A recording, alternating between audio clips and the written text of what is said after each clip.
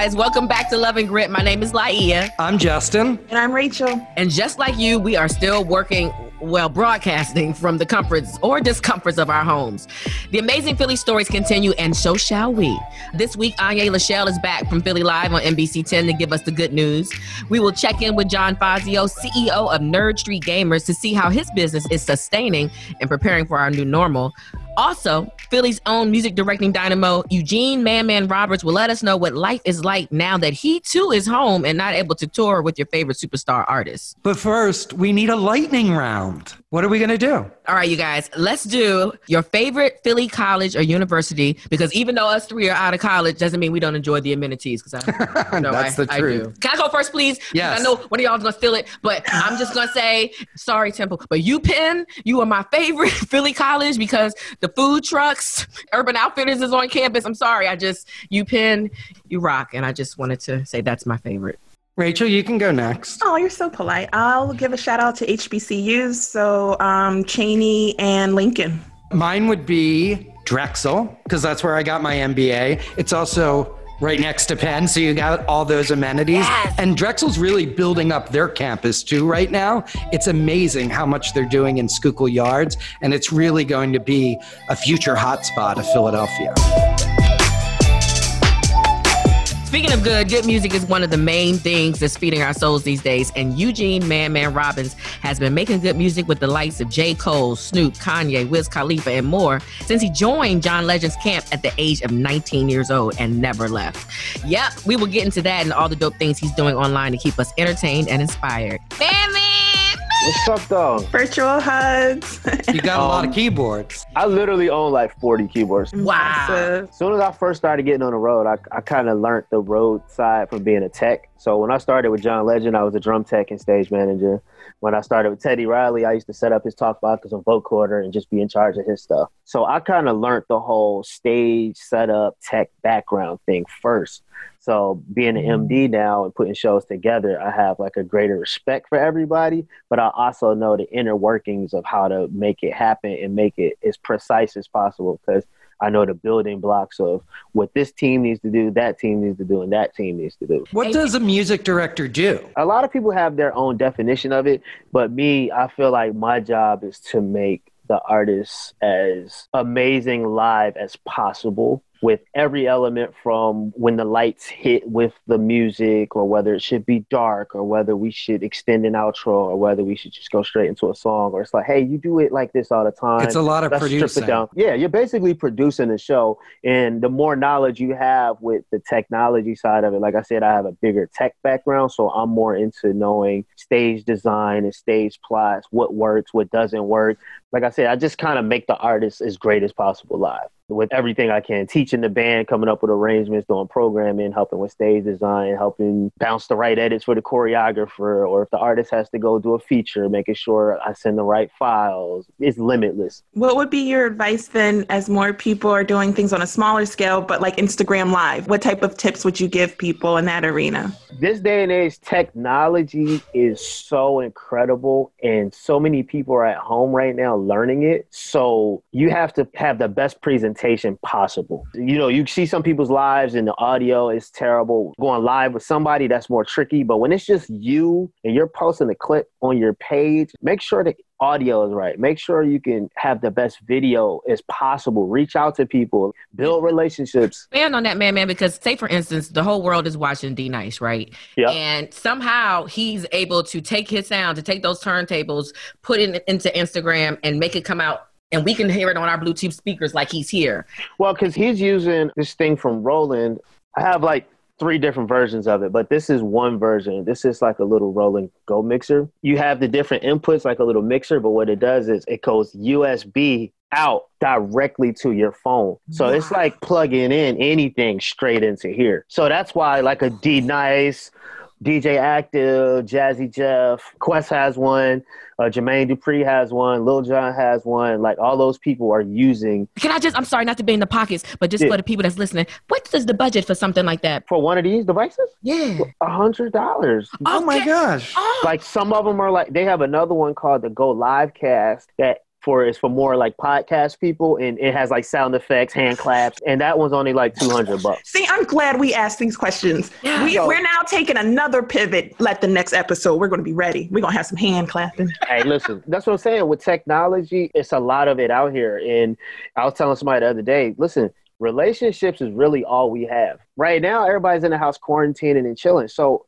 a lot of people have nothing to do with their time. So if you just hit somebody up like, hey, can you help me out with doing this? They might help you or at least collaborate with people. Like, So what's your Philly story? I was born and raised in Philly. I went to all public schools. I actually didn't even go to any music schools. I went to William Penn, which is now a football field for Temple. So I grew up playing drums for years. So I was about 15, literally. Like that's how I met Spank and Boots and Daryl. Like I was a drummer. What got you into drums? How did that happen? Just growing up in church. Like that's like the first instrument you learn how to play almost. Like and quick footnote for everybody, those names he dropped like Spank, Daryl, these are drummers for Pharrell and Gaga and things like that are all from Philly. Yeah, we all practically grew up together before the internet. Actually, a more backstory is when I was about like 13, 14, I used to go to this gospel convention, and a lot of the musicians used to play there. So nationally, you would have like the Mike Reed that plays for Janet. You would have Aaron Spears that plays for Ariana Grande now. So we all have known each other for over 20 years or so. So to see each other doing what we're doing now, running into each other in random countries, just like we never even talked about, 20 years from now, we're going to do this. We never even talked about it. But for us to all be in the same place now, it's all have the same relationships and be able to communicate with each other and help each other. It's like really pretty great. But back to my Philly story. So I just grew up playing drums in Philly, and then I started playing for Temple University when I was still in high school. Then I kind of switched over and started playing keys because it was a lot of drummers. And then I wanted to have more control of the music, or like I'm hearing things like we should go here, we should go there, but not knowing notes and not knowing anything, I couldn't really direct where I thought the music should go. So I had to kind of start digging into playing keys and learning more musically. So from that, I just kind of shifted randomly into just being a keyboard player. I was always into sounds and other things that a lot of people weren't into. So it was always like I would get calls just because it was like, hey, just come do you. Do what you do, whether that's talk box, folk quarter, just sounds or whatever you do you. And that just became my thing. Man, a lot of us, we all grew up playing with this gospel rapper, T-Wise. We literally like was touring the East Coast almost every weekend, like 3 SUVs full of gear. We were like doing that like as teenagers. So it was just like, we didn't even know we were preparing ourselves for like the next part of life. So as we all got older, we all started doing different things. Kenny started playing with John Legend, and everybody just kind of started playing with other people. So then Kenny hit me up like, they need a tech guy that knows a lot of technology out here on this tour, like, help set up the stuff on stage. I went out there for like 3 months, learned the whole ins and outs, and then I kind of was playing keys by then. So it was like, oh, no, you want to cover this gig? The keyboard player not going to be there. Then that was just a rolling snowball effect to me start playing with John. And then I was on the gig for a couple years. And then I left and went out with Kanye. We did the Glow in the Dark tour. That was a Philly tour for sure. Between NERD and Kanye's band, it was all of Philly. And we had a ball. Like, hey, the band bus leaving. All right, we're going to get on NERD bus. We see you in the next city. So John came to see the Kanye show and was like, I'm thinking about changing up our band, and I want to get a new drummer. And I was just like, all right, well, who's going to be the MD? He's like, I haven't really thought about that. You know what? I'm going to give you the opportunity. He just kind of put me in that position. We hired certain people, and that's just been the history of that. And that was 2008, 9. Wow. What do you have going on next? Man, next or right now, being honest, I haven't stopped working since any of the pandemic, just because I was so ahead on like learning video and different things. So I've been helping out artists and certain labels with doing like the split screen video recording. The Global Citizen performance that you did with John Legend. Did you like make that happen? And so the crazy story about that is John is not like the technology dude. Like he don't have a studio at his house. Like he has a grand piano that you see him perform on with all his awards behind it. So that vocal, believe it or not, was recorded on a cell phone. And like I had to test it like 4 times to get it right. It was just That's like, amazing. all right. So I'm like, hey, listen, put the phone there, step back like 6 feet, use your iPad to play the track, record the vocal. He sent the vocal to me. I mixed the vocal while he was getting dressed and doing his video prep calls with the other team to get the videos ready. I had to make a track for him real quick to send it back to him for him to record his videos to, and mix the real version while he was recording his videos to get the real version over to the editor. So we did that all like in real time. Like, that's amazing. So that's been my thing, just one-stop shop as much as I can get. And then other things, you know, as a music director, I always try to make sure my friends work or just musicians I work with, making sure they eat. So sometimes I'll take a project. I might not make much off of it, but like I know other musicians are at home. So it's like, all right, you know what? I'm not going to play keys on this song. I'm going to get my homeboy play guitar instead. So let's pay him. Like, you know, so I'm just doing that type of thing, making sure other people are working. It's a lot of connecting. You know, all relationships, no matter what industry or what field you're in, you have to treat it like a real relationship. You just don't get married the next day. Like you have to work into having nicknames for each other. You have to work into knowing that that person going to answer your call no matter what they're doing. Like you have to work into that. So when you build relationships, as that person grows, actually you can grow too. I always tell people, musicians have credit. Either you got good credit or bad credit, right? And then you have no credit. This is really everyone. This is a life lesson. No credit, no one's going to hire you or work with you because it's kind of a big gamble. Yeah. Bad credit, you might turn it around because people are like, oh yeah, they've been on time. Yeah, they actually wore what everybody was supposed to wear. Like, you know that. Oh yeah, they knew the music this time around. Like you could build that. And then good credit is just good credit. I mean, everyone's live on Instagram. They think they all have something to say. Not everybody has something to say. With their head cut off. Instagram Live is like going to Bourbon Street. Like you go in this bar, you see, oh, it's not cracking. Then you go to the next bar. Yo. You know what? They got cheaper drinks. I'm going to pull over for a minute. Someone needs to come up with some Instagram Live etiquette. Well, the etiquette is just know that comments are not in real time.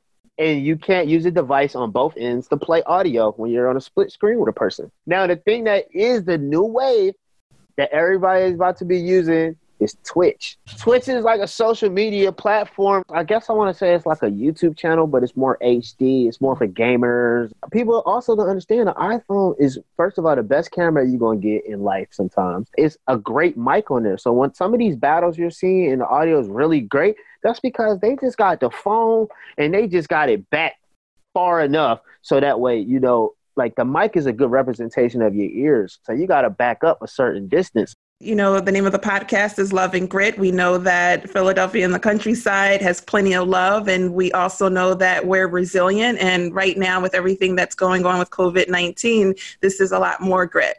But to you and being in your industry and being a Philadelphian, what does Love and Grit mean to you for not only your business, but just you as an individual? And as a Philadelphian. As a Philadelphian, I feel like I always try to lead with love.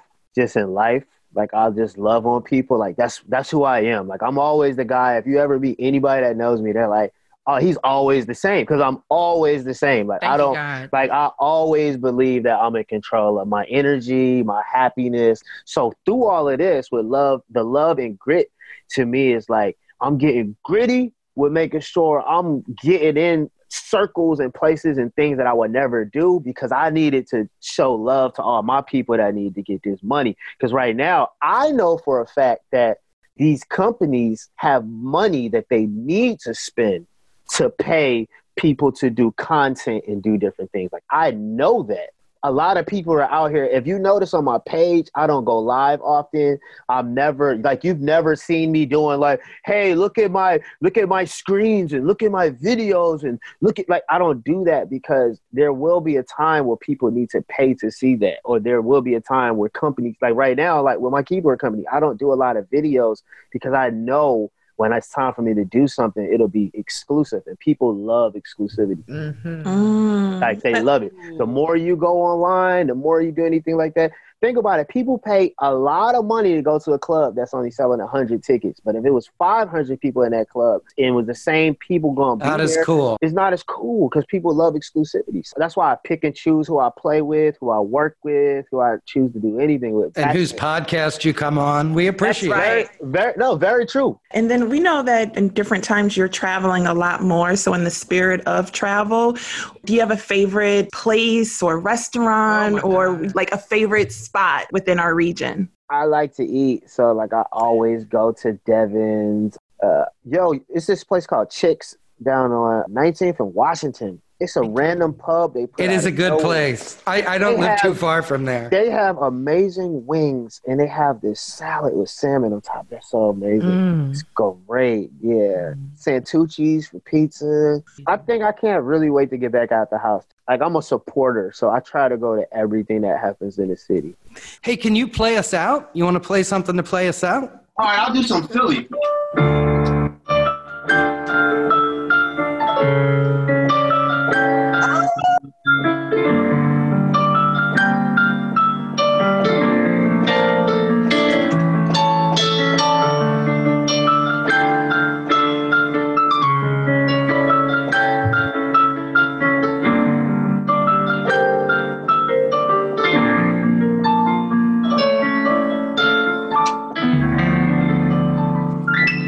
Yeah, love it, grit. Yeah, Philly's on because we was in here. Ooh.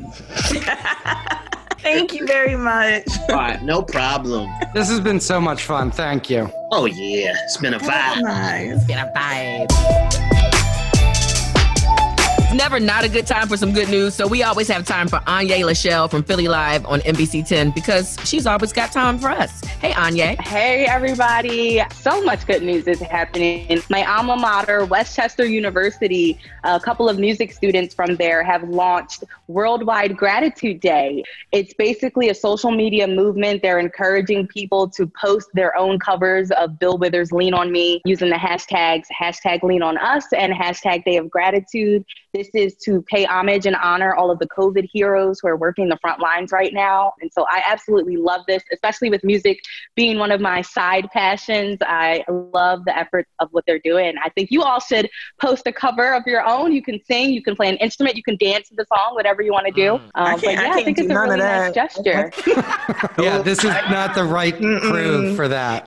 I would pay money to hear you sing, Justin. Go ahead, Serenader. Go ahead. How much? How Go much? ahead. Yeah, how much? I'm listening. Hopefully we'll see you on Philly Live soon. Yes, I can't wait to be dancing again. Hopefully you guys will dance with me. I know you don't want to sing, but you could at least hopefully bust a move. Not going to dance either. I know how to smile pretty. Yeah, we'll smile next to you. I'm ready.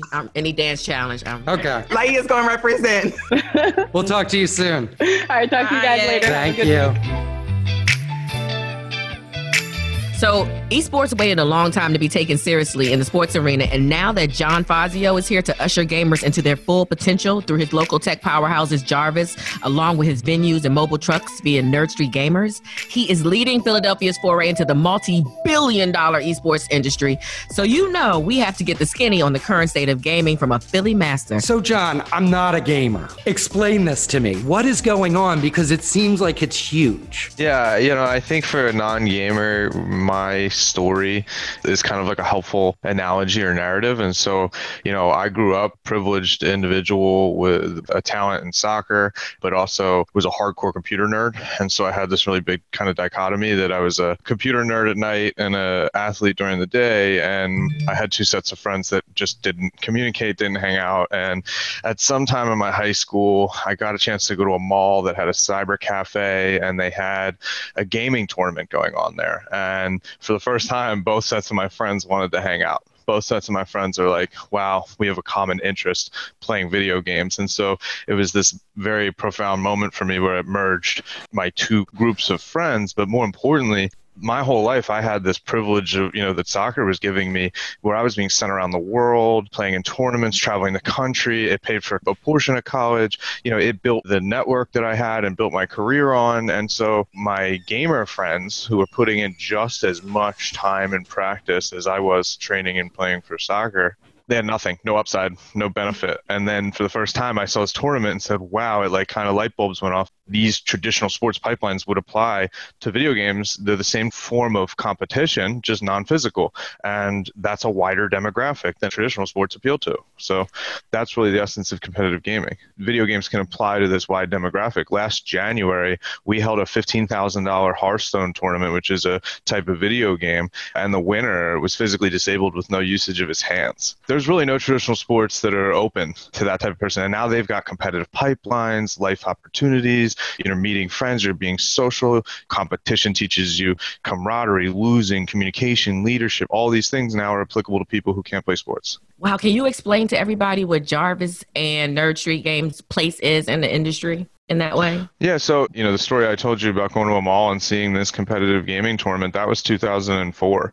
And so by 2006, I was going to Drexel University to play soccer and build a business plan called Digital Gaming Arena. And I wanted to build a network of gaming facilities across the country to replicate traditional sports for video games, and failed miserably to raise capital. And I had been, as I said, kind of a computer nerd, parents who pushed me towards monetizing my skills in computers. And so I had a background freelancing, doing website development, repairing and building computers. And so when I failed to raise capital for the Digital Gaming Arena concept, I started Jarvis with Chris Alfano, my partner here in Philadelphia, really with the idea that let's take the skill set we have, which is coding, and monetize it. And that grew into a very influential boutique software engineering firm that services the city of Philadelphia, Comcast, and a number of Fortune 500 organizations. And what happened was 7 years into running Jarvis, we were just running LAN parties, which is where you bring all your computers together and play video games at night in the office. And so we're just having fun.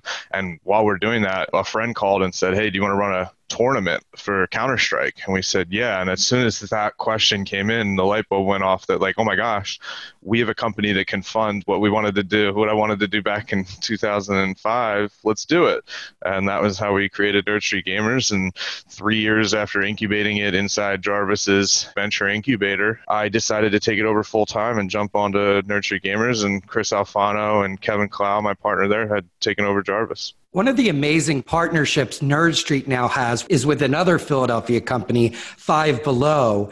And the goal of that is to get underserved populations available to play the games, right? Yeah, so one of the things that was very obvious to me at a very young age was that we're not all here having the same experience. And, you know, so one of my favorite kind of life anecdote stories is I was, I think, 9 years old, and it was Christmas, and I really wanted this BMX bike, and my father got me a Robinson bike, which was a really good bike, but it wasn't the bike I wanted.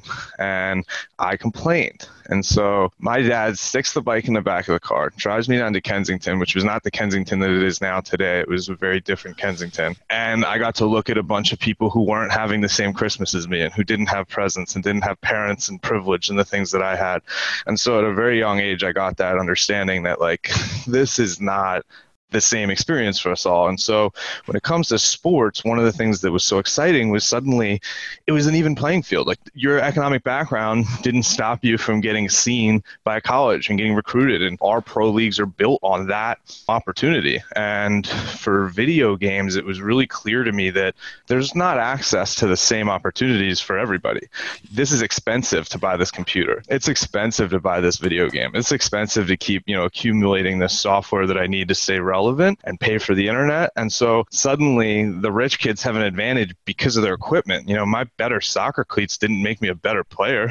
Right. And so that was really obvious. And we wanted to make these facilities crack that barrier. And so really the essence of what we do is lower the barrier by making these facilities more affordable, connecting with high schools, specifically high schools that need it the most, that are in disadvantaged communities and might have hundreds of kids who want to sign up for their esports league, that somebody like Play Versus, which is this national high school esports league, they're offering these awesome competitive opportunities. And these high schools go, great, we have 100 kids here who would love to play and be on the esports team. But we have no lab, we don't have computers, and none of those kids have PCs. So we don't really know how to participate.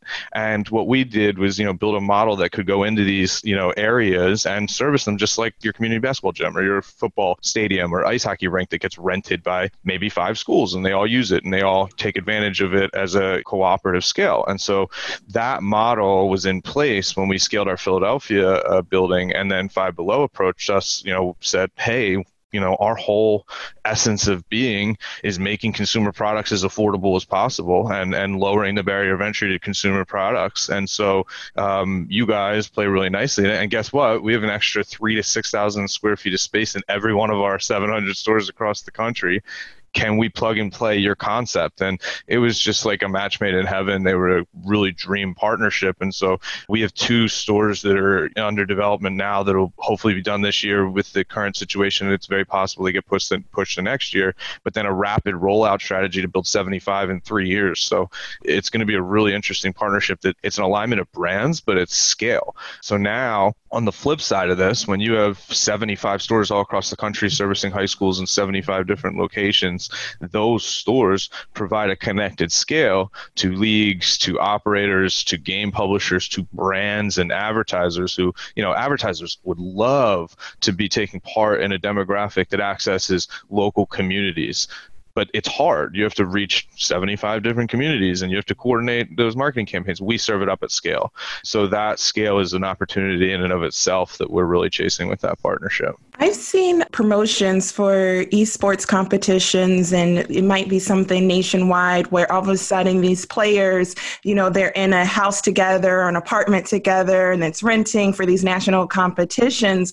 What does that mean for camaraderie and when it comes to relationship buildings and your teammates? How does that work within this arena outside of traditional sports? There's kind of 2 things you referenced there, which is like the living together team houses. And, that's an element that some teams like, some teams don't like, that kind of changes. But the other piece there is the playing in person versus sitting at home and playing online. And this pandemic has highlighted this more than ever, that our experiences are not equal. There's plenty of people saying, oh, stay at home. You need to stay at home. There's other people saying, like, I'm doing my best and I don't have a lot here.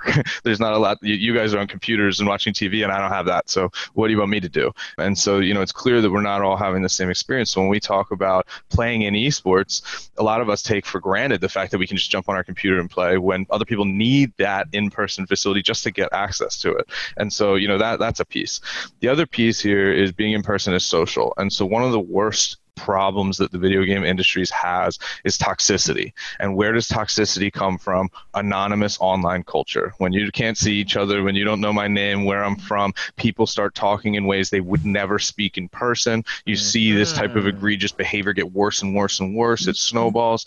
But when you're face to face, it's a lot more like traditional sports. All right, I'm trash talking you, but I'm not insulting your being. I'm not insulting who you are as a person, because we have to, walk away from this together. And so then the third piece there is the camaraderie, the team building, and the leadership. And when you are able to play at home, we talk to parents a lot about the social benefit, but it's really just about being able to balance it and put it in a productive framework where it's not, an obsession and an addiction. It's a productive usage of time. And so, what parents take for granted is that kid who's on Fortnite for 4 hours might have talked to like 1,300 people. Well, see, I was going to ask you that, John, because you are a rock star in the industry and people listen to you in that way. For parents, especially who are home right now with their kids, and because this is a sport that you can play at home at any time of the day, what would you suggest to them as a limit of, all right, 4 hours, 5 hours, all right, you were on for 6 hours a day. Like, when is...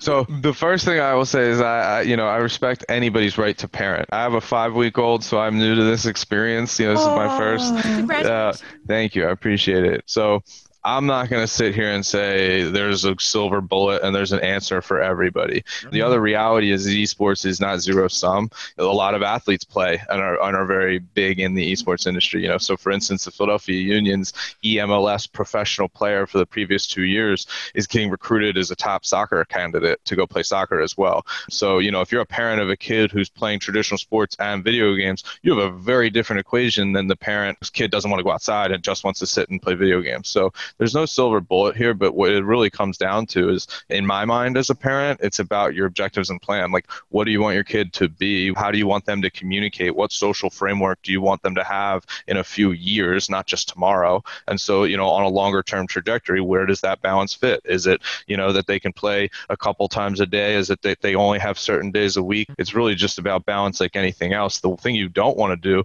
is extremify the experience, because the one thing I know for sure as a kid and now as a parent is you're going to make the kids want to do it the more you tell them not to.